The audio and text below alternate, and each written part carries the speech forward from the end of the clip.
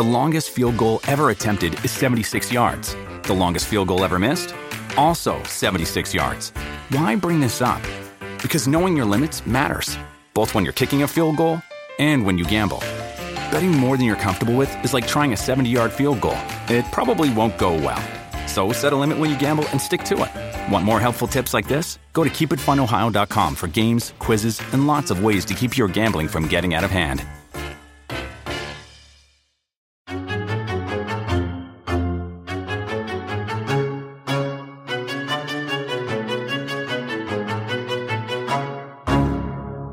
God, I loved it.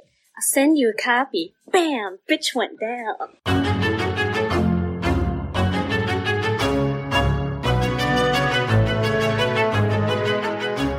All right. Welcome to Horror Queers, where we watch gay movies and talk about gay shit in them. Yay! Yay! Yeah, no, I like that introduction a lot better than what we've done in the past couple episodes. It's a lot less formal. Yeah, it works. It works for the writing. I don't know that it's necessary for the podcast, so. Yeah, no, for sure. I agree. So, Joe, what are we talking about this week? We are talking about Jennifer's Body. And I have the cheat sheet all ready to go, courtesy of you. Yes. Do you want to do the honors this week? Absolutely. Okay. So Jennifer's Body is from 2009. It is 20th Century Fox, directed by Karen Kusama, written by Diablo Cody, coming off of her breakout hit Juno. Jason Reitman's in the mix somewhere, I think, as an executive producer, but he's not super important, so let's move on. Yeah. And we've got some pretty heavy hitters in the lead roles. So we've got Megan Fox as the titular Jennifer. We've got Amanda Seyfried. I always mispronounce her last name. I think it's Seyfried. I always say Seyfried. You put a G in her name somewhere. I don't know where that came from. But when I was watching the bonus features, Jason Reitman referred to her as Seyfried. Okay, we will go with Seyfried. Yeah. Like it's spelled. Yes. So Amanda Seyfried.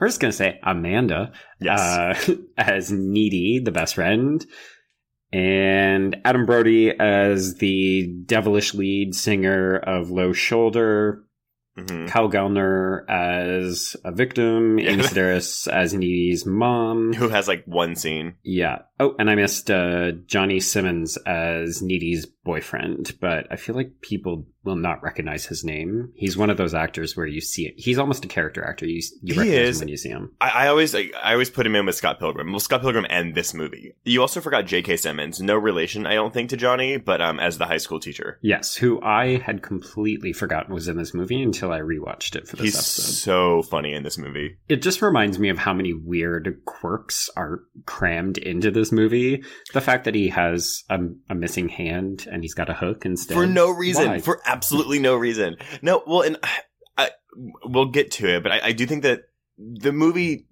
while I do like it a lot, there was a lot crammed into the movie, and I can see why some people wouldn't think it all meshed well together, because it's definitely kind of a hodgepodge of a lot of different ideas and concepts and tones, especially.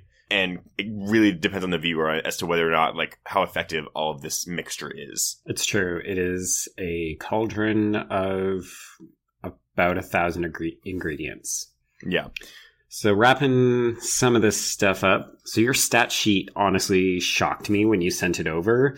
44% Rotten Tomatoes score, 34% from audience. Well, and the 44% score on Rotten Tomatoes is higher now because of some recent reviews that have been posted. I think it was in the 30s originally, like in 2009 when it came out. Jeez. Yeah, people did not get this movie. No, not at all. Like all of the scores are either average or below average. Mm-hmm.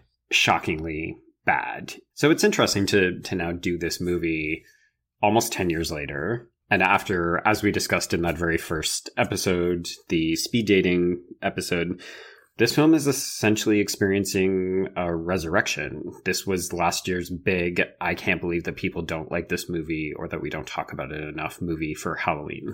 Right. No, absolutely. And I did a little bit of research. I found one article that I thought was really fascinating as to why it is more popular now, or like, you know, more highly regarded now than it was back in 2009. And it's really, first of all, it makes me feel old because I saw this in theaters and it does not feel like it was 9 years ago. It's really kind of bizarre. Not at all. Yeah. And also to realize that, you know, when this came out, Amanda Seyfried had only done, she was known for Mean Girls, and Mamma Mia had come out the year before, and she was on Big Love. Like, this was like right around like when she was really kind of becoming a household name. Megan Fox had really only done the first two Transformers movies. And I think much like this movie, the public consensus on Megan Fox is more positive. I don't think it's super positive. I've always liked Megan Fox, but at the time in 2009, like, I know a lot of women hated her. They didn't think that, like, it was like, you know, she's a sexy woman who can't act, which a lot of the reviews commented on how she's not a good actress in this movie. And I have a big bone to pick with those people because I think she's really good in this movie. Yeah, it's interesting. I remember I almost didn't go to see this movie because I actively did not like Megan Fox. Why? And honestly, Michael Bay and the Transformers movies, because those movies so misuse her that I was under the impression she was a terrible actress. So I knew going in it was Diablo Cody. And, you know, when you compare the people who are acting in Juno, you know, Ellen Page can handle Diablo Cody language, but the way that the trailers were cut, the way that the marketing was sold, and then Megan Fox's acting ability, I'm putting that in air quotes, from Transformers, I was like, I don't think this is a good combination. So I didn't want to see it. I saw it for Diablo Cody because I like Juno that much. Yeah, well, and we'll get into the marketing because on the commentary, Karan Kusama and Diablo Cody like comment on how they would have done the marketing differently. But yeah, so we'll get to that. But yeah, so, and I mean, I agree. You know, I haven't seen Megan Fox in anything that I've been like, oh, like, this is clearly like a super strong actress. She's never been given a role. I don't, to my knowledge, I don't think that's been really a heavy hitting acting role. But this particular role plays to a lot of like the public perception of her. So when people are like, oh, she's not good in this movie, I'm like, but she's literally like playing the role that people think she is in real life. And she's hitting it out of the park. So obviously she's doing it well. And that's also why I thought casting her was kind of a bit of genius, because it was kind of allowing her to make fun of herself, which I'm a big fan of when actors can do that or are willing to do that. So this was your pick, for lack of a better term. Like, you talked about how you were really excited to revisit this film for the podcast. So what is it about this film that you were excited to revisit or that you wanted to talk about? I really just think that studying reception and perception of a film over time is really fascinating, because I myself was not a big fan of this movie when I saw it in theaters. I mean, like, you know, you saw the box office numbers. Like, this movie was made for $16 million and it opened at number 5 with $6.9 million, and it grossed 16.2 domestically. So it barely broke even on a production budget. Which means it lost a shit ton of money. Yeah. Because, I mean, I remember the marketing was pretty all over the place for this movie. I mean, meaning it was everywhere, but it was saturated. It saturated the market. Oh, it saturated the market. It really did. Well, I didn't know anyone who was excited to see this movie. I was very excited because, as we've discussed, I have a thing for like good girls who like go bad or just cuss a lot in movies. And when I was going to see it, it's so funny because I'll just jump ahead a little bit here, but like, this movie was sold as a titillating, like, masturbatory fantasy for boys, which is interesting considering that it was directed by a woman and written by a woman, but clearly the marketing was a bunch of men. No, you're absolutely right. So the marketing was effectively sold to young boys. So let's tackle the poster first. So the poster, the prominently featured poster, is Jennifer reclining in a schoolgirl outfit on a desk with like a shitty digitally imposed hand coming out, like she's in elementary school and you've got a desk that opens to like reveal your notebook or something in it. And, you know, it's got some like quippy play about like high school girls are hell or high school is hell. And then it's got the title of the movie written on the chalkboard in the background. And it says like hell yeah or something, right? Yes. Yeah, I remember that. Well, and again, so there were like 2 shots in the movie where during the commentary, Karan Kusama was like, see, that would have been my poster. One of them was when Jennifer, it's during the flashback sequence where Jennifer is like, I think saying what happened to her, but there's a shot where she walks in front of Needy's house and the camera is positioned at her feet and it's just her legs and the house is in front of her. And that's one shot that Karen Kusama said she would have used because it was an homage to a director of some sort. Well, it's like every horror movie where it's got like the killer's legs in front of victims or a house. It's very like Last House on the Left, Slumber Party Massacre, all that kind of stuff. And the other one was, it was in the very beginning when Jennifer, after she's been possessed and she goes to Needy's house and, there's the Boston Market reference, which is one of the funniest things in the movie for me. And it's when she corners Needy and she goes, "Are you scared?" But then she like slaps her hand on a picture of Needy and leaves a bloody handprint. And that was Karen Kusama was like, I would have loved it if that bloody handprint on that photo of Amanda Seyfried was the poster for this movie. Yeah, that would have been pretty good too. I thought it was kind of funny. But yeah, and going back to kind of like how it was titillating these teenage boys, it was kind of funny because even though I'm gay, as a gay man, I was kind of going to this movie for that. Like the advertising pushed the lesbian kiss between them a lot. And I was like, oh my God, like these two famous actresses are going to like kiss each other. That's so cool. And again, I'm not turned on by it. It fascinates me. And I remember being disappointed because this movie, while there are gory scenes in it, it's not a gory movie. No. The language isn't super. I mean, they say fuck a couple of times, but it's not crazy. And there's not like a lot of sex in it. I mean, actually, well, no, there is a pretty not intense, but there is a sex scene, but it's not like. It's not hot. No, it's super awkward, but I like that. Like watching it now, I kind of respect that scene a lot more of how it portrays teenage sex. I would argue that the film has sexuality in it, but it doesn't have a lot of sex in it. Which, again, though, that's what the movie was selling. And the first shot of the trailer is her swimming naked in that body of water.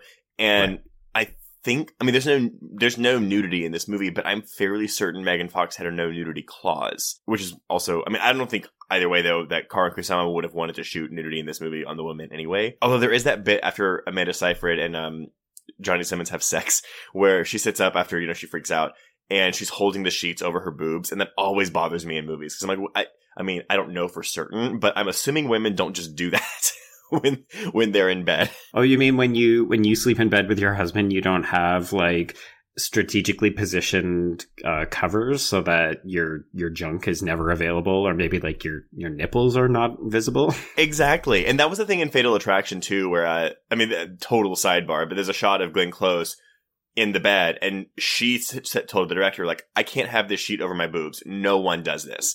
And so that's where I'm basing that entire assessment on. Oh, yeah. And going back into the 50s with TV where they had weird L-shaped sheets so that they covered the woman's chest, but they only covered the man's that's so waist. Weird.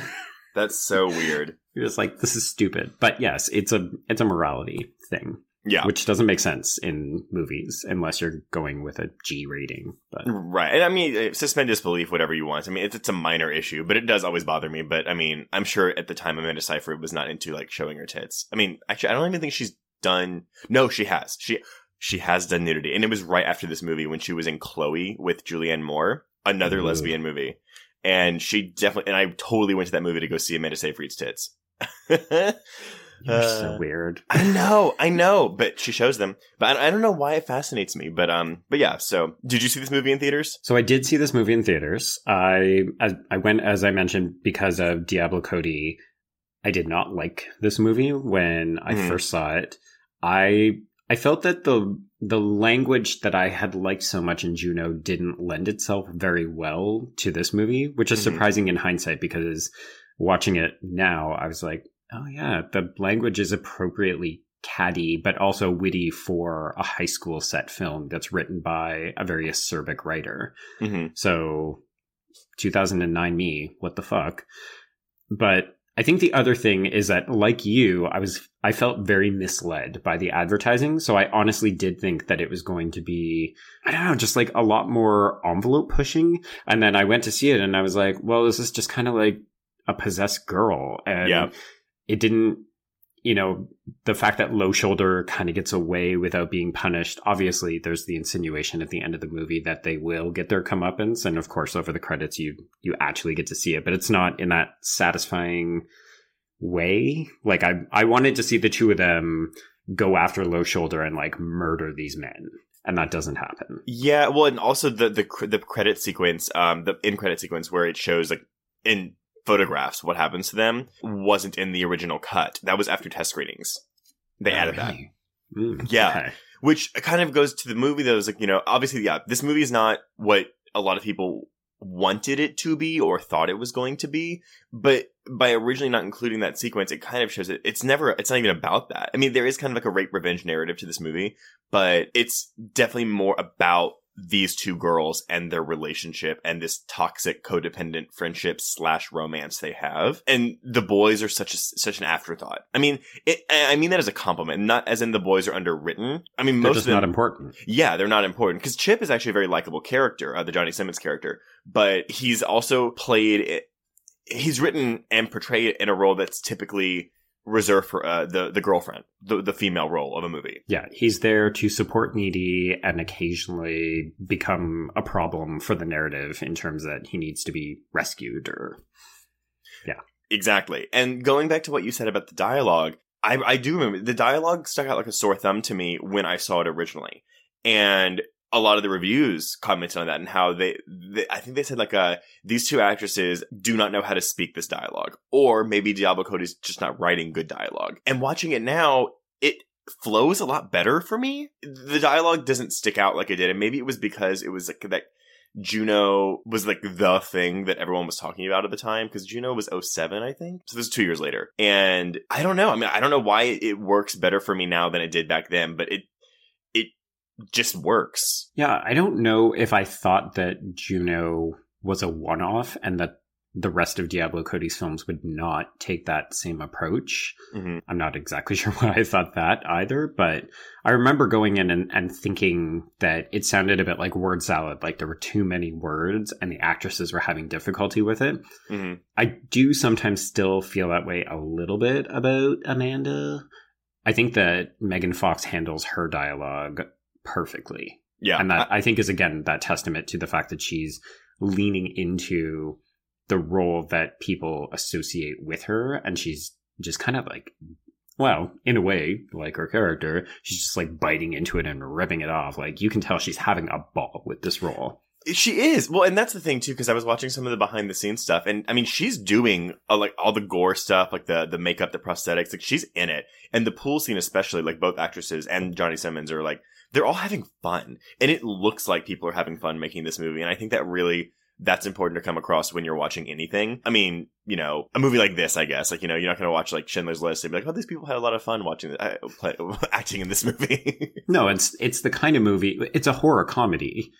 I would argue with no, maybe it is. Like, maybe it's 50-50. I was going to say, no, it's a bit more horror than comedy. But no, I really think it is kind of 50-50. Like, you're meant to be laughing at a lot of this. And the movie knows it, and they're playing into it. But that's the thing, though. So, and again, I'm going back into at the time reception, but a lot of the complaints were this is a horror comedy, but it's neither scary enough nor funny enough to be successful. And granted, I don't really think the movie is very scary, although there are sequences that I think are scary. Like, I love the sequence when Jennifer goes to Needy's house in the beginning and she does that creepy bloody smile, which is even when she pukes on the floor and the puke has like spikes to it. Yes, roadkill with sewing needles. Yes, is how she describes it. Well, and that's the thing too, because like there isn't a lot of CGI in this movie, but that vomit is CGI, and as is the monster face on Megan Fox, which Greg Nicotero, famous, Dawn of the Dead, KMB Effects group, they were originally going to do all prosthetics, and then because they were going through a bunch of different ideas for what the demon face was going to look like, and then they decided to mix it with some prosthetic, some visual effect. And I would argue that the CGI of her face doesn't always look the best. No, it's not convincing at all. No, always go practical, people. Practical to the max. I know, but I mean, again, there's such a little focus on the demon stuff that the actual like when you see her in demon mode, that it doesn't bother me that much. Whereas in 2009, when I was going to see it, like I wanted that demon stuff. So when there was a lack of it, because again, this movie focuses more on the relationship than it does the actual demonic possession. Mm-hmm. That again, I was just kind of let down, because it wasn't what I wanted it to be. And now watching it, knowing what it is, I can appreciate it a lot more. Yeah, that's fair. Okay, so why are we talking about this movie? I mean, apart from the fact that we both enjoy it and we feel like it's having a renaissance, but... Why are we doing it for this particular podcast? Well, no, I mean, I think we're doing it. Well, yeah, I mean, like the Renaissance is very important. I'm always a proponent for taking a film that I love and promoting it. But also, I mean, you have your lesbian undertones under it. I mean, I want undertones. Like, they're there. There's definitely a romance. It's not like, oh, these are two girls experimenting. There is a romance between these girls in this movie. And Karan Kusama and Diallo Cody confirmed that in the commentary. But also just kind of this sex positive attitude that the movie has. I think that's really important. And it definitely wasn't embraced at the time, but something that's kind of becoming more and more common. And also just that we have a horror film made by women, starring women, about women, especially now, which again is why it's becoming more highly regarded, is because of this, hashtag Me Too movement. But just, it's important to have that. And I think that's why it's important to talk about. And also how that perspective, like how would this movie look if it was directed by a man? Like what would be different about this movie? And I think that's a really important thing to think about when you're watching it. So do you have specific examples of that final piece? Like things that you think Karyn Kusama does? Well, I think it's just the lack of titillation. Specifically even in the scene, the lesbian scene. I mean, I'll just call it that, where they make out. They're, again, at the time, people were like, oh, this is a titillating, it's all exploitation, it's just about like to get these teen boys to masturbate to Megan Fox and Amanda Seyfried. And I know, but it's not though. And like the way that it was received that way at the time, but honestly, looking at it, you can see that it's not, I mean, it's titillating, but it's not exploitative. And it's kind of a sad, interesting facet of these girls' relationships. And we'll kind of get into it too more about how these are quote unquote friends, but they constantly compete with each other. And even Jennifer, who is this amazingly gorgeous, hot girl, but is very insecure. And I think Megan Fox handles all that very well too, especially in the end when Needy calls her insecure. She has that moment where she takes a beat and then she's like, I am not insecure. That's a joke. And it's just really funny. But I think there's just an emotional aspect of the film that comes through that I don't think would have come across if a man had directed it. Because I don't think he would have understood this friendship between these two girls. Yeah. I wasn't watching for it, which in hindsight, I wish I maybe had have, but I was definitely looking more for just trying to suss out the nature of the relationship between the two girls. Because I think going through a first watch, if you're not familiar with the film, the big thing that stands out is the kiss, right? Like it's in the marketing, so you know it's coming. Yeah, it was in the trailer, I think. Yeah, 100%, which a man cut that trailer. Yep. So that's sort of front and center. And I remember when I watched this in 2009, I remember thinking, well, that kiss feels really out of place. Like it seems to come out of nowhere and it doesn't make sense for these characters. And now rewatching it, looking for it, I realized that was an example of me 100% like pulling the blinds over my eyes, because it's there in the very first scene. Like when you're introduced to these characters, not in the mental institution piece, but when Needy is watching Jennifer twirl the flag in the cheerleading costume. Yes. It's little moments. Like, and because we both watched the extended cut. The commentary was on the theatrical cut, so I got to kind of listen to some of the differences. But I mean, and they're minor differences, but there are little shots or extended shots of Needy where the extended cut really frames the film a lot more from Needy's perspective. So I'm wondering if you watch the theatrical cut, if maybe you'll think it's not quite as successful at getting the point across. I think the beats are still there. It's always a little bit more meaningful when you're getting that extra second or two from a particular character's point of view. But like I remember from that first watch, like in my mind, going back to 2009, I'm like, oh yeah, no, like there's a character literally leans over to Needy and says, you're totally lesing on her right now. Lesbi gay. You're lesbi gay. And you're meant to laugh because you're like, this girl's like she's out of line. Like, what is she thinking? These girls are just friends. And then you're like, oh no, wait. It just becomes more and more obvious as you watch the film. Needy does want a relationship with Jennifer. That's why she, gets frustrated when they're at the Low Shoulder concert and she thinks that they're having this moment during that high point of the song. And then she realizes Jennifer isn't looking back at her with that sweet, I love you smile. She's looking at stupid Nicholas. Nikolai. Sorry. But no, but you're fine. And they hold hands. And like, there's in the beginning, like you said, when Jennifer's doing the cheerleading, there's like this loving adoration look that Needy gives to Jennifer. And then when they're at the concert and Jennifer holds her hand and then she looks at her, but like Jennifer's not looking at her. She's looking at the band, but she's clearly looking with love, not friendship. I mean, obviously it's friendship, but like, it's a very like romantic look, and it's telegraphed throughout the entire movie. I think if you don't want to admit it, you can overlook it and be like, no, she's just living in the moment with a friend of hers, no cell phone in sight. But if you're actually watching the movie and you're paying attention to these kinds of things, it's really undeniable. I mean, the question that I have on the rewatch is actually whether or not Jennifer does feel something back. Yeah. Well, and so when you go back to that kissing scene and just kind of, I'll actually credit someone here. So I found an article on Vox, written by Constance Grady. And she wrote a little bit about the sex scene, and so I'll just kind of read what it says. It just says, Jennifer's seductions and murders are too campy to read as really sexy, and the much-hyped kiss between Jennifer and Needy is less steamy girl-on-girl action served to the male gaze on a platter than it is an awkward, confused act of manipulation between two girls bound together equally by affection and ego-driven codependence.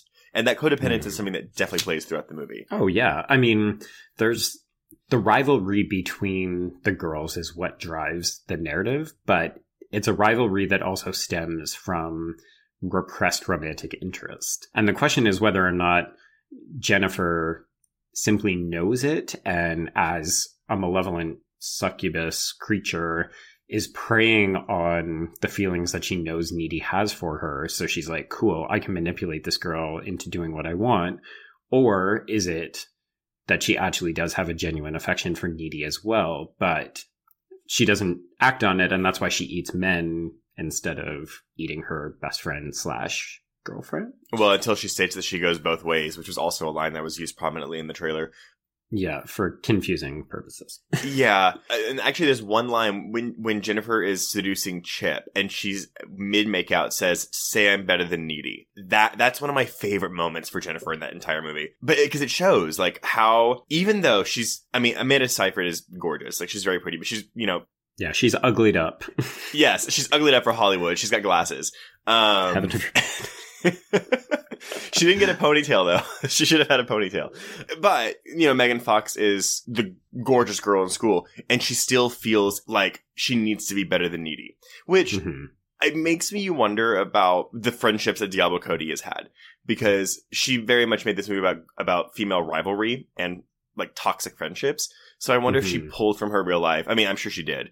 But to write these two girls. Yeah. I haven't heard her comment on it. I think she said, I was listening, I did 2 pieces of research for this. One was I listened to the Switchblade Sisters podcast with April Wolf, and she had a conversation about this movie with Issa Mazet, the writer of Cam, which is, P.S., a fucking great, 55 minutes if you want to learn a lot about both this movie, but also about Cam. It's just a really, really good conversation. But April Wolf did a bunch of pull quotes from various interviews and stuff. And she apparently, Diablo Cody said that she had a great high school experience. She had lots of friends. She didn't have a lot of issues. Yeah. So I'm sure she's probably still drawing on the idea of female rivalries and high school being that tempestuous environment. And then the other piece that I'll give a quick shout out to, just because it helped me to process what I was thinking I was seeing on the rewatch. My friend, my other writing partner, Valeska Griffiths, wrote a really great piece called In Defense of That Kiss about this specific movie, and it's in Grimm magazine issue number 2. And she goes through essentially what it's like to see the queerness come through where other people don't. And she has a number of different pieces where she's like, this scene, this scene, this scene. So I would recommend people check out both of those because they're great pieces. Yeah. It's definitely interesting. I mean, it's from that same Vox article, there was a quote from Cody, and it's not super, I guess, in-depth is what you would say, but she basically just says that the movie is a commentary on girl-on-girl hatred, sexuality, the death of innocence, and also politics in the way the town responds to the tragedies of the bloody deaths of several young men. Any person who dares to respond in an unconventional way is branded a traitor. It's also just about fun. I wanted to write a really entertaining popcorn movie. On that level, I think she succeeds, and I actually do think that the satire of small town life is covered pretty well in the film. Yeah, particularly, the escalating heights that we see as the male bodies pile up, and we've got to protect our boys. But it's just so funny, right? Because even that gets feminized, like how Chip gets a can of like lady pepper spray, yes, to protect himself with, given to him by his mother, Cynthia Stevenson, who is like, her and Amy Sedaris are both criminally underused in this movie, which I kind of appreciate, because it's really not about other people, but at the same time, every time they pop up, you're like, they're doing such great stuff in here. I mean, every time they pop up each once, except, actually, no. The extended cut fixes one problem I have with the theatrical cut. After Needy realizes that Jennifer's going after Chip at the dance, in the theatrical cut, it just cuts to her, like, finding the corsage in the woods and going to the pool. And I was always like, how the fuck did she know? How did she find that? Like, what? How is that even possible? In the extended cut, and you'll remember this, she goes to Chip's house, and his mom is like, oh, he's at the dance. He always cuts through the park. And that's why she goes to the park, finds the corsage, and goes to the pool. Tiny thing, but like it always bothered me in the theatrical cut. Yeah, it's always weird when you see extended editions or director's cuts, and they have little moments where you can tell that they cut it for timing or for pacing. And you're like, oh, okay, but that scene does have genuine value, even if it's just something along the lines of clarifying a little plot point. Also, too, so it's called the unrated cut, but there's nothing in the unrated cut that is more racy or, naughty or whatever. Kusama refers to it as her extended cut, like the director's cut, basically, because it's her preferred filming of the movie. But that doesn't sell Blu-rays. What you want is the unrated cut with the word unrated scrawled in blood on Jennifer's stomach. It's honestly just more failed or misleading marketing. Which, I mean, well, and you're absolutely right. And I wonder if, had the movie been made today, if it would have been marketed differently. And even if it wasn't, would it have been more successful today? Or maybe it wouldn't, because it's a weird movie, and it's not something that I could see like mainstream audiences really latching onto. Yeah, to be honest, I don't think it was ever going to be a big hit. It is a little too weird. It's not giving you all of those things that a safe horror film would give you.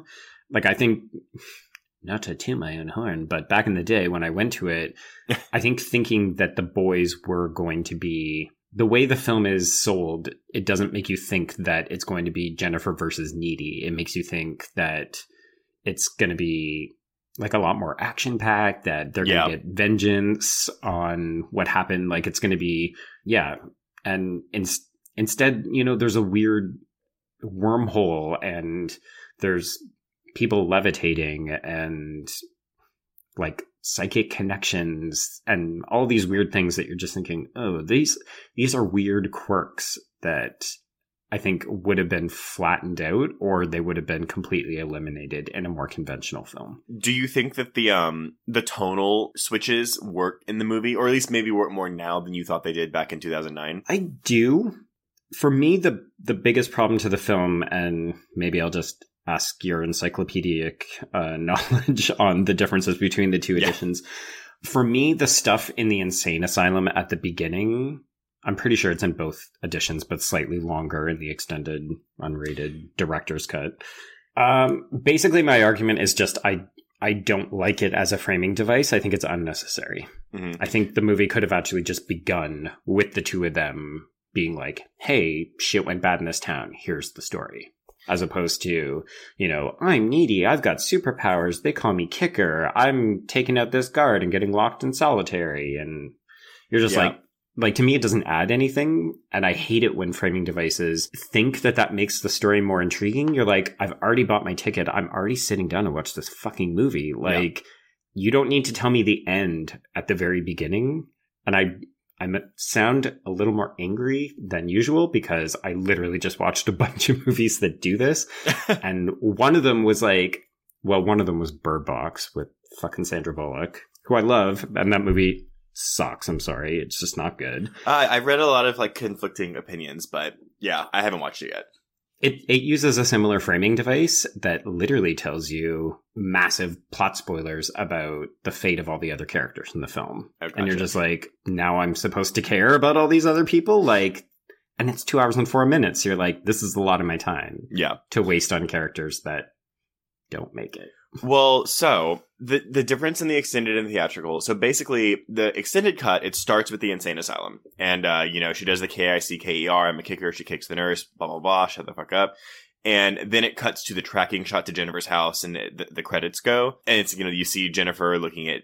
Needy looking at Jennifer through the window, and then, Needy voices over, and then it flashes back. In the theatrical cut, the tracking shot is actually the first part of the movie, and it shows Needy looking at Jennifer.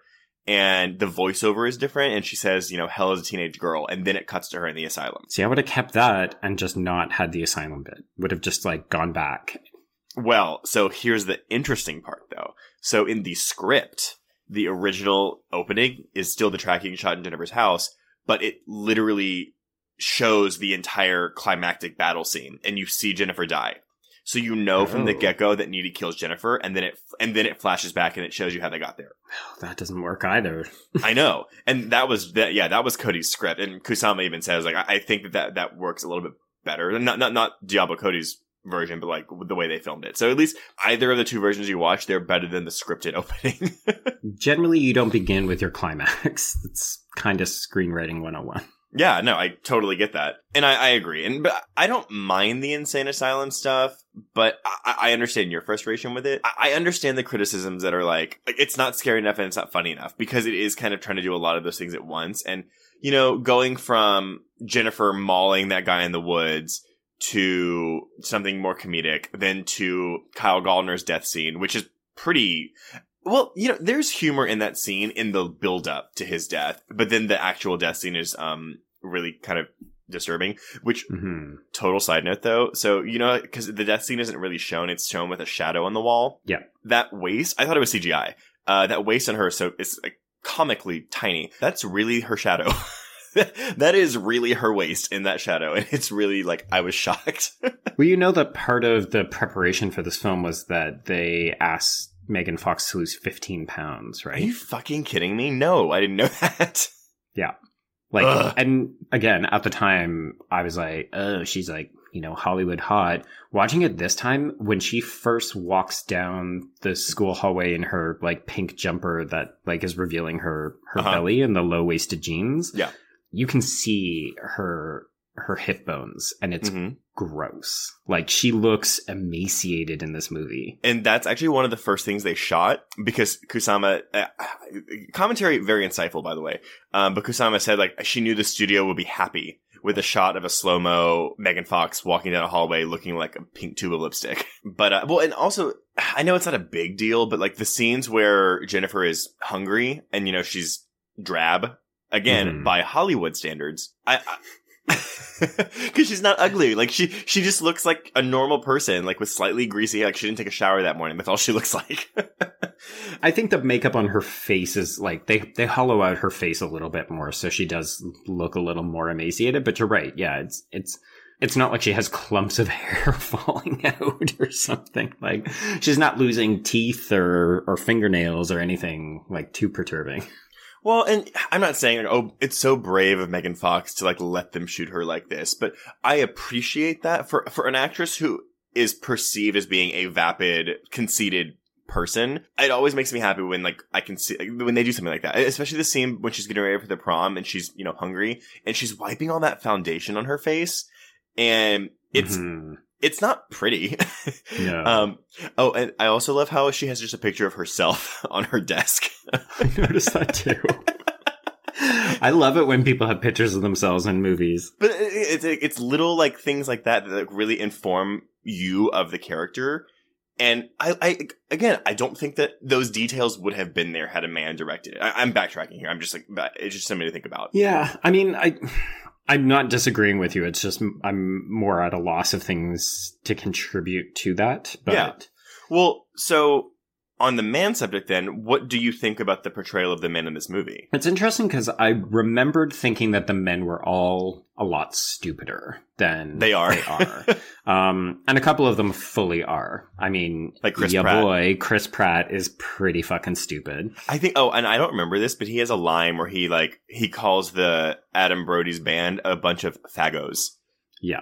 I did not remember that. Yeah, I remembered him doing some color commentary about Boys from the City, which is always interesting.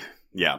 This idea that, city guys are a certain way and small town folk are a certain other way. It's very like Hallmark Christmas movie to me, but yeah, I mean, it's a little on the nose, and like it's obviously, Cody's trying to make a satirical statement there, and it's a little heavy-handed sometimes where it's like, okay, come on, like, let's go. Yeah, I actually appreciate it coming more from the Adam Brody Nikolai character because he's very knowing in that way. Like, he thinks that they're preying on the idiocy of a small town by going to find their virgin sacrifice. And just the fact that they can say like, oh, we're an emerging band and that'll get us girls, that'll get us people to come out. And I will say, now I'm backtracking. Uh-huh. Yay, this podcast's so organized. It's okay. I was so impressed with how Kusama shot the fire sequence when the roadhouse essentially goes up in flames. And I know that there's a few more shots of like explosions and like the camera lingers on some of the gore a little bit more in the extended cut. But It just works. Like, it's a really good action sequence, and it seems to come out of nowhere because it's really early in the film, and you're not expecting the bar to go up in flames just because the band is playing. Like, it really sets a good tone that something weird and off is happening with this band, and the fact that Jennifer's in a trance, and it just sells, like, it's a really good early setup. It was funny. So when I was watching, I was like, oh, this reminds me of Carrie, because Amanda Seyfried watches the fire start, and she's like kind of watching it like build its way across the beam up top, which is just like Amy Irving watching the rope leading to the bucket of blood, and it's shot very similarly. Watching the commentary, Kusama didn't mention that, but she did say there's a shot where Amanda Seyfried is at the pinball machine, which, by the way, is called Fire. It's just called Fire. And rim shot. Yes. And it's basically her and the side, and then it's Adam Brody talking to his bandmate behind her. There's kind of a, what did they say? It's a split diopter shot. And she said she was specifically, homaging De Palma with that shot. So I guess she didn't realize she was homaging Carrie with the fire shot, but I don't know. Either way. But again, nice to know that, Kusama like knows her film. Oh yeah. She's pretty savvy. From all the interviews and things and all of the movies I've seen of her, she's like on her game. She knows her shit. Yeah, I mean, even Aeon Flux, which is not like probably her weakest film, is at least visually interesting. And okay, I'm moving forward again, and we're gonna talk about The Boys, but I'm gonna talk about a boy that maybe like you wouldn't think to talk about. Ahmed, the foreign exchange student.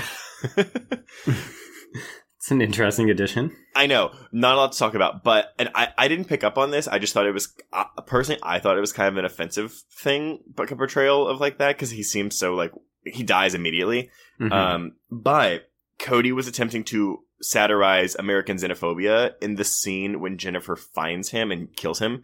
The line she has where she's like, "Does your host family know you're alive? Does anybody know you're alive?"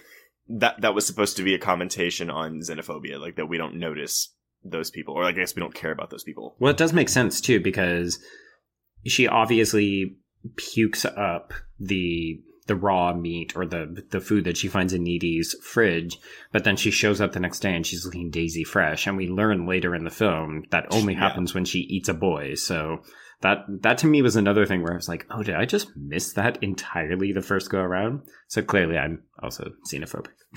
Oh, yeah, for sure. I love that Boston market. When she's eating that chicken, and Amanda Seyfried is just like, my mom bought that from Boston Market, and we're not supposed to eat it.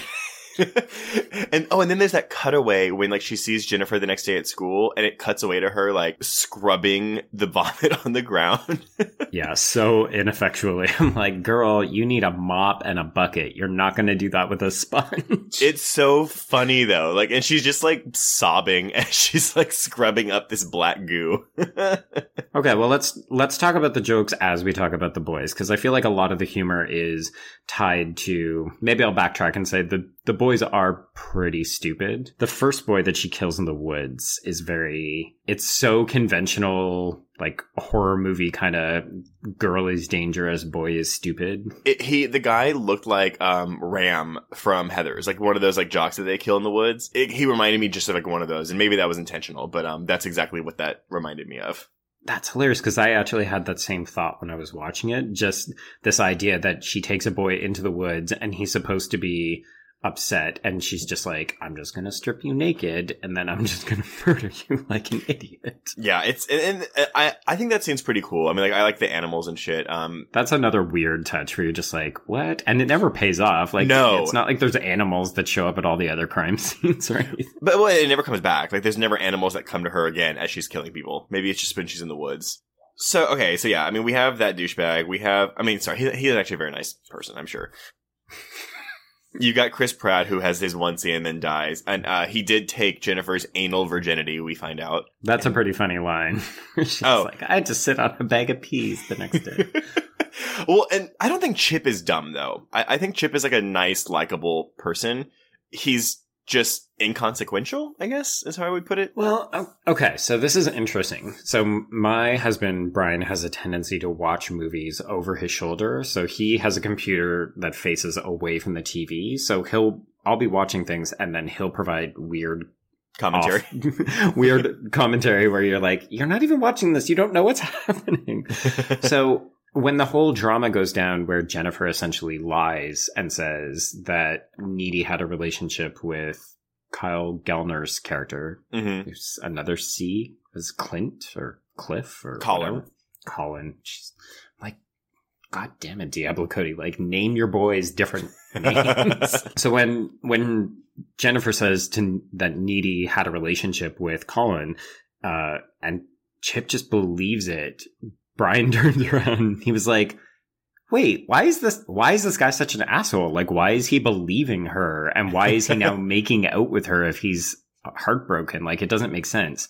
Even if he does put a stop to it when he gets to the pool, it's like, no, dude, that's a shit thing to do. Like, why does he just automatically distrust his girlfriend? Well, so are you agreeing with that? Or are you like, are you understanding Chip's perspective? No, I think it's a weird kind of out of character moment for him, considering that throughout the entire rest of the movie, as you suggested, he's kind of inconsequential and like, he's just not, like, he's not dumb. I will defend him on a certain level. So he cares about Needy, and I love the touch when he gets her that ribbed condom for her pleasure, because like those do anything apparently. And when he asks her when she's having her psychic freak out because Jennifer's killing Colin, if he's like, am I too big? Well, oh no, that's great. Also was put in the trailer, which I hate that. But when she's like freaking out, she's like moaning, but it's moans of like fear, and he thinks that it's him pleasuring her. And this is a typical like teenage boy thing. Also, I read that as their first time. It's not confirmed in the commentary when Kusama was like, yeah, everyone reads that as their like her losing her virginity, but that's not it. Like, they've clearly had sex before. And I'm like, I didn't get that. It does seem like it, but he actually has a line where he says like, I went and I picked up more condoms. And she's like, cool. Oh, yeah, that's true. It's it's a blink and you miss it kind of thing though. Yeah. But so what I'll say about him believing Jennifer is, okay, they've clearly like had a very positive relationship. Like they get along, they always get it, like they agree. Before Jennifer tries to seduce him though is when like she won't go to the dance. And I think he's picking up on maybe their relationship because she does frequently prioritize Jennifer over Chip, even in the first scene when they go to the band. And he kind of like has that kind of like, why are you going out with Jennifer? Like hang out with me, blah, blah, blah. Yeah, he's doing that sort of defensive joke comment thing where you're like, oh, I don't actually mean this, but like, hey, are you in love with your best friend? Yes. And so on a level, I mean, granted, is it stupid? Yes. Should he be smarter? Yes. But I'm coming at this from like a 18-year-old's perspective who's had a pretty great, I'm saying maybe her not going to the dance with him is like the first like thing they had where like it wasn't perfect. And that could affect an 18-year-old who's also, again, maybe under the presumption that his girlfriend has feelings for this girl and kind of destroy his, I don't want to say inhibitions, but like just not make him act in a way that wouldn't be quote unquote normal for his behavior. Yeah. I'll accept it. I think it's just because throughout the rest of the film, he's presented as a bit more smart, savvy, kind of grounded than the rest of the boys, who all seem essentially stupid. But yeah, at the same time, I think it's also repeatedly communicated that Jennifer does have a power over boys. Like, there's never any indication that Colin should like Jennifer, and then he just randomly asks her out. Oh, and that's something that we can just move on to Colin for a bit. Do it. I like Kyle Gallner a lot. I've watched him since Veronica Mars. Yeah, same. I love that goth character in the movie. I'm just like, okay, like I knew people like that, but he does like a lot of like little nuances. And there is an extra shot in the unrated version, or sorry, the extended cut, where he like kind of like he says something either to Needy or Jennifer and like kind of gets shot down. And like in the theatrical cut, it's not there, but in the extended cut, he does like a little like look back and kind of like sulks his head. It's just a little thing, but it's important. But it's cute. I love him going to that damn house, and there is clearly something amiss. Yeah. It's like, no one lives on this block. These houses are condemned. Yeah. But I think I'm gonna get laid. Exactly. And so, but that's the thing, like, he's a likable character, but he's so stupid because he's mesmerized by he's gonna get to fuck the hot girl in school. And it's just sad. It's honestly, him dying is like kind of upsetting. And then a nice touch is when she's spooning the blood out of his stomach and is like slurping it down. Again, it's not a gory movie, but that bit is like really gross. Whereas I will highlight a comedy bit that always makes me laugh, which is that when he's looking at her text for directions, you can see that she misspelled your. Oh, I never caught that. I'm just like, it's such a teen thing where it's like, you don't know punctuation. Oh, and that's the thing. Like, there's so many subtle nuances, like little details and tidbits that, I mean, again, this isn't like Hereditary we're talking about where there's like a bunch of hidden meaning in this film, but just little character things that are interesting. Tis true. Okay, so let's talk about Jennifer's death. That is the scene where that probably connects with this Me Too movement, though, because when she's like, so when they're at when the place is burning down, and he's like, Adam Brody walks up and goes, "Hey, y'all, we should go somewhere familiar that y'all are comfortable, like my van." It's like this rape van. Rape van 89. Yeah, exactly. And then when the flashback happens, and like, she says something, and he goes, "You don't have to talk if you don't want to." Yeah, she asks, "Where are we going?" And he's like, "You don't have to talk." Yes, and it's creepy. And then she goes, "Are you guys rapists?" And then he just goes, "I hate girls." I'm like, well, also there's like total like homosexuality like in their thing because these bandmates are clearly in love with each other. But it might just be a narcissism thing and not like a gay thing. But it definitely plays as like a big like, and when again they're asking her if she's a virgin, and she's like, "Yeah, I'm a virgin." To her, virginity is like something that's not special, and like why she wouldn't want to, like why someone would want to kill her. But if she was experienced, and they would want her, which is the opposite. But it kind of shows with her how much she prides sexual experience over being a virgin, which isn't something you see really in like a main character in a horror movie. In a movie, period. Which I actually interpreted that as almost like a savvy commentary on the fact that in horror movies, you don't kill the virgin. Well, no, you do. You sacrifice a virgin. Like, that's always like a thing with cults. Yeah, but if you look at this as a slasher film, then you don't kill the virgin because the virgin always lives. That's true. Okay, I'll give you that. But yeah, and so anyway, so her actual death sequence, though, is so scary. I think it might be this. Again, it's not like jumpy scary. It's not like what you would think, but it's really, really disturbing because she's begging for her life and they're just fucking around with her. And then he goes to stab her and then stops. And then they start breaking into song with, I don't know what the song's name is, but it's that 8675309. And then they sing it as they repeatedly stab her to death. Even the fact that they pause, like, you think he's gonna stab her, and then it's like, nope, we're just gonna give it an extra beat before we, like, plunge the knife in. Yeah, and there is a filmmaking effect that I don't like. It's when they're stabbing her, it's like this kind of blur effect. I don't like that in movies. I've never liked it. I've never seen it used well, so I don't like that aspect of it. But in general, like, the scene is really creepy. Yeah, I almost would have preferred it. I mean, it would have been hard to do because we're talking moonlight and no backdrop, but it almost would have been better to have seen it in a kind of silhouette, so it could have mirrored the way that she kills Colin later. But yeah, that would have been cool. So yeah, anyway, that's like, again, rape van, rapist, creepy bandmates. Like it's really, really gross. So the pool scene, which has one of the most beautiful sets in the entire movie. It's very odd, though. I remember liking it and then being like, why is there just this overgrown pool?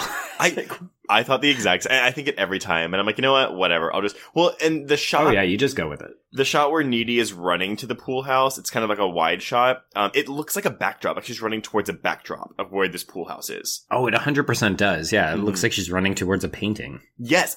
Yes. And I think that's intentional and not like a budgetary issue.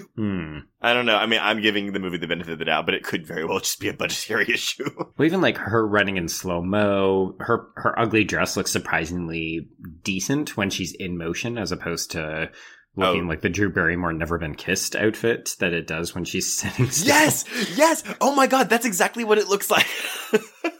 It looks like her dress from Never Been Kissed and she gets eggs thrown on her. Josie Grossi. God, that's perfect. P.S. That dress in Jennifer's Body in the script was described to as looking like Afterbirth. Oh god. Not wrong. So yeah, I mean, I don't understand why there's this like overgrown pool there, and it's disgusting looking. But it's good. It's a really pretty set. I feel like it should be like Poison Ivy's home. But yeah. So also, I think it's probably the best sequence of the movie because I really do like the barbs that they trade back and forth. Which the biggest laugh for me, by the way, is she can fly. She's just hovering. It's not that impressive. I love that. Even that when Jennifer trash talks Needy's comeback, she's like, it's so juvenile. Is that the best you got?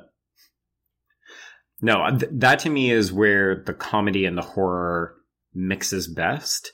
And I remember being shocked both times I've watched it that Chip actually dies.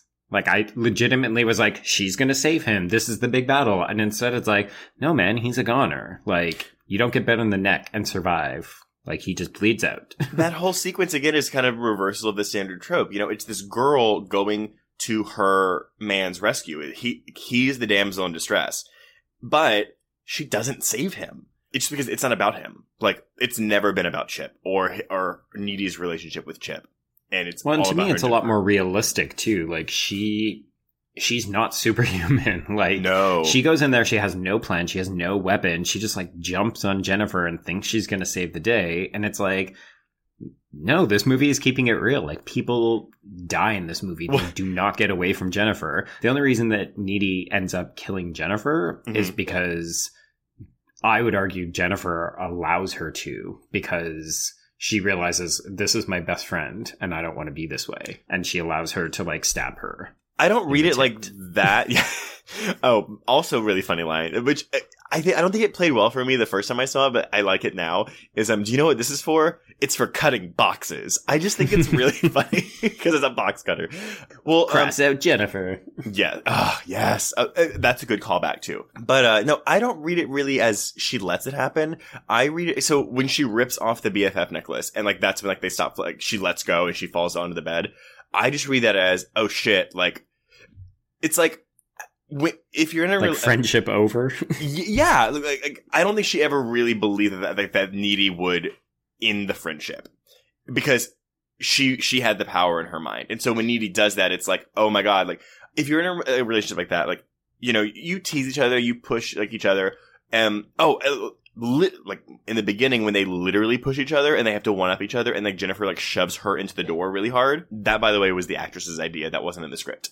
Interesting. But it's like, to me, the ending of that movie, like when she pulls the necklace off, that is like, oh, Jennifer realizes I pushed too far.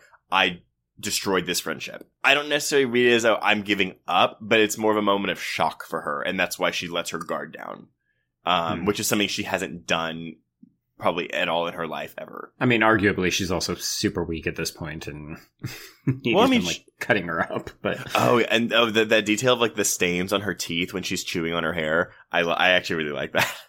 Oh, that's good. That's good makeup. Yeah, I mean, again, technical aspects of this movie are pretty good. But yeah, and that, it's a borderline silly sequence, like with them floating around in the air like that, but it works because I think the actresses make it believable. And it looks appropriately physical. One of the things that comes up in that Switchblade Sisters piece, apparently that was like a 12 to 13 hour day where they were harnessed together. Well, I watched the gag reel, and the gag reel becomes literally just like behind the scenes shots about halfway through it. I was really confused, but a lot of it is like a lot of them is them like spinning around in the air over that bed, and I was like, Jesus, that looks uncomfortable. It does not look fun to shoot, but maybe it was, who knows. No, apparently it was not fun. Like apparently Megan Fox, they both ended up with like tons of bruising. Like Megan Fox had bruises all over her, or maybe it was Amanda had bruises like all over her abdomen and her like chest. It did not sound enjoyable at all. Yeah. That's why I'm like, oh, movie making, not magical. No, I frequently watch some things. I always want to get killed in a horror movie. Like, I want someone to like put me in their horror movie and kill me, but I hate being sticky. And I feel like touching all that corn syrup or fake blood would really make me uncomfortable, especially if you had to sit there for like hours on hours, like covered in the shit. This is true. And please give me credit for not making a joke at your expense about being covered in sticky. I'll give it to you. I mean, I just made it, but sure. Yeah, well, whatever. Then how do you feel about just the ending of the movie? So, you have the death scene, which, actually, I love that Jennifer's mom comes in, because the parents are such...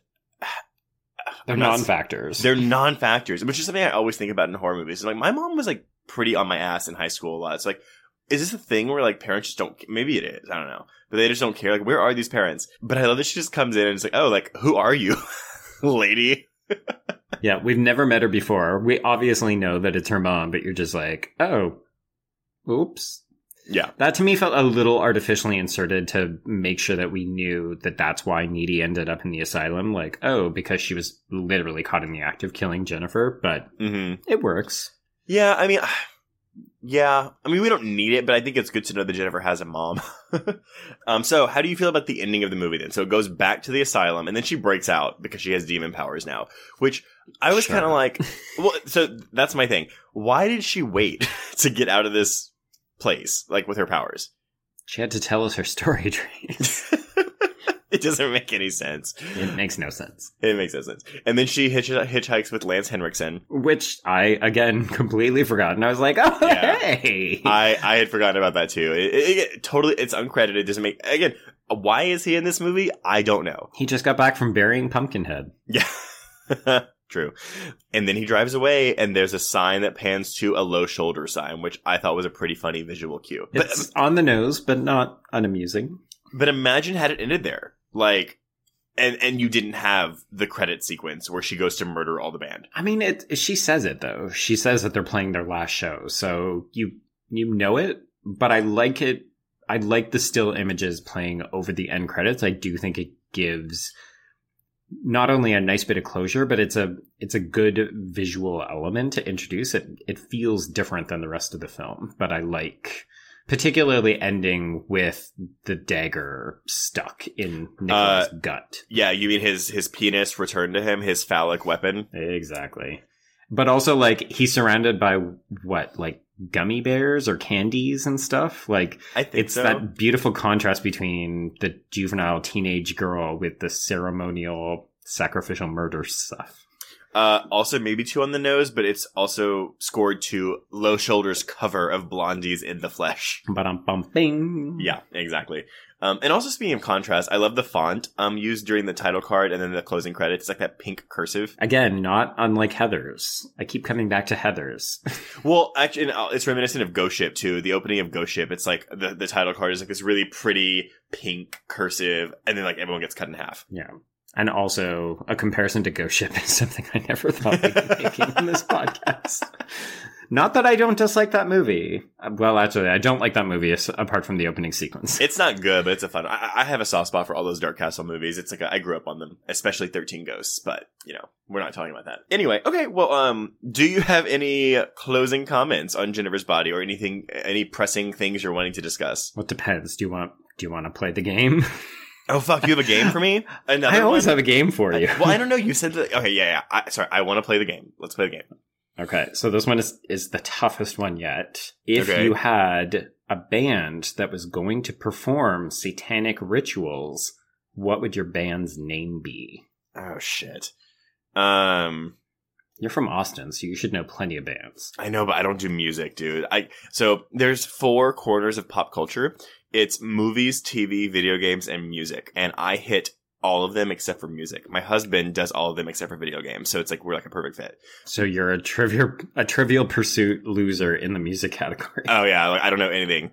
Unless it's like show tunes or Cher or ABBA. But So gay. yeah, I know. I know I fit that stereotype. But wait, so this is a made up band name? No, it could be a real one if you think it's appropriate. I don't know. I'll just make one up. I'll call it like Devil's Cock or something. Well, my mind went to Jupiter's Cock, which if you ever watched Spartacus, that's a common curse word that they use. It's true. I love that show. Oh, it's so fucking good, dude. And I did not think I was going to like it at all, but it's so good. Lucy Lawless for life. But yeah, we'll say Devil's Cock. I don't know. I'm not really good at that. Cool. Okay, I'll accept it. What about you? Mine was Jennifer's Body. Oh, okay. Not very It's clever, a cheat, but sure. I mean, if you think about it, can't you totally see an indie rock band going around being like, hey, we're Jennifer's Body? Oh, yeah. Yeah, that sounds appropriately douchey. I also do like the title when you think about it. Like the film is really well encapsulated in the title, Jennifer's Body, because it's about Jennifer, but it's really actually all about her body. Like the film is fixated not on her as a person, but about her body.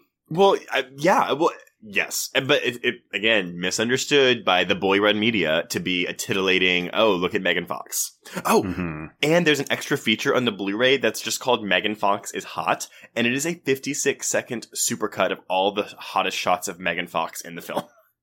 Ew. Well, and so, but that's the thing though. So I'm like, okay, that could be read as, oh, like, it's gratuitous. Or it could be read as, let's give these stupid little boys what they want, and like we're making fun of you with this. Yeah, it's hard to say because DVDs and trailers are made by external people. Like the director and the writer are not always consulted in the way that it's sold in that way. So I actually wouldn't be surprised that was some intern's idea. Like, hey, Megan Fox is like really hot. That thing where they were originally going to have Megan Fox talking to like Manning's sex phone lines to sell the movie. Yeah, it's in your cheat sheet, man. Oh. I forgot. I wrote this like 2 weeks ago. So one of the marketing ideas was for her to do live chats on amateur porn sites. Oh, and yeah, I'm reading Kusama was like, no, she is not doing that because do you know what that will do to Megan Fox? Like, oh yeah, she will become so dispirited it was crushing. But yeah, good for her for looking out for Megan Fox like that. And honestly, it seems like they all like got along really well. And to see the public trash Megan Fox like that, I'm like, you know what? I bet she's a very nice person. And isn't she married to it's guy not from Beverly Hills? Oh, Brian Austin Green. Yeah, and they have like 3 kids, and I'm sure she's still super skinny.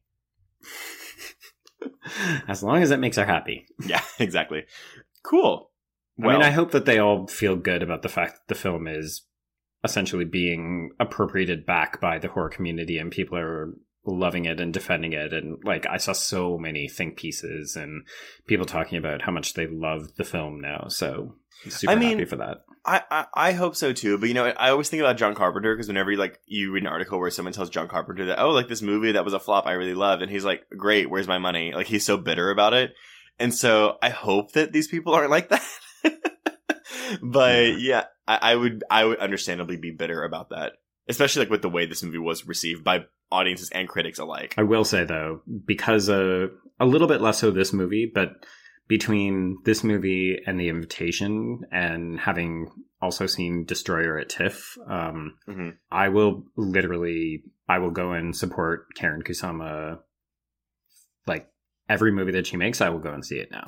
I agree. I've never seen Girl Fight, which was her big debut, like that, and that was very highly regarded. It's Michelle Rodriguez, and then she got Aeon Flux, and I can only because there was a 6-year gap between this and The Invitation, and I'm sure it's because she did Aeon Flux, critical and commercial flop. Then she did this, critical and commercial flop. I mean, I'm sure she was like, and then she did TV episodes in between. But then to come back with The Invitation, it's like, wow, Good for you. But The Invitation is not like a conventional studio horror, right? Like she probably had to toil away and pay her fucking dues.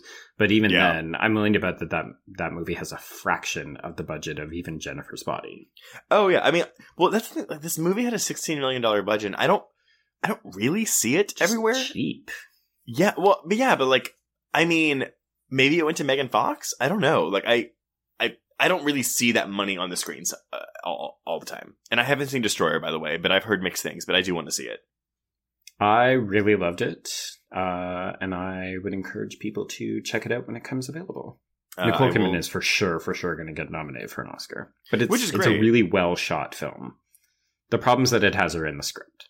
Okay. No, I mean, Kusama has evolved as a director a lot. And sorry, I know we're running long, but like a lot of the reviews, like, that I was reading were like, if they were complimenting Diablo Cody's script, they would say that Karan Kusama's direction was aimless, or it was a terribly directed movie. And I don't agree with that at all. No, Fuck that. Yeah, no, it was a lot of like jabs at Kusama's directing talent. And it's just like, and I bet you that's because of like Aeon Flux just happened.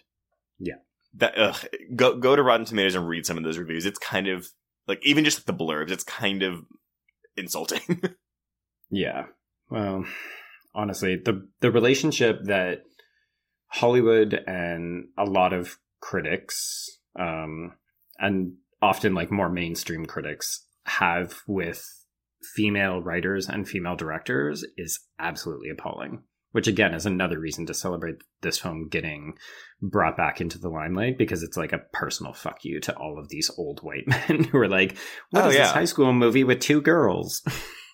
Being directed by a woman? What? Written by a woman? What's a woman? Yeah, it's... Anyway, let's end on that positive note. Yes. Oh, and I will do my sign-off. Cross out Joe. I don't know. Cross out audience. Cross out horror queers. Ouch. Okay. Well, that's fine. If you don't want to cross me out and you want to follow me on Twitter, you can find me at B Stole My Remote. That's the letter B, Stole My Remote.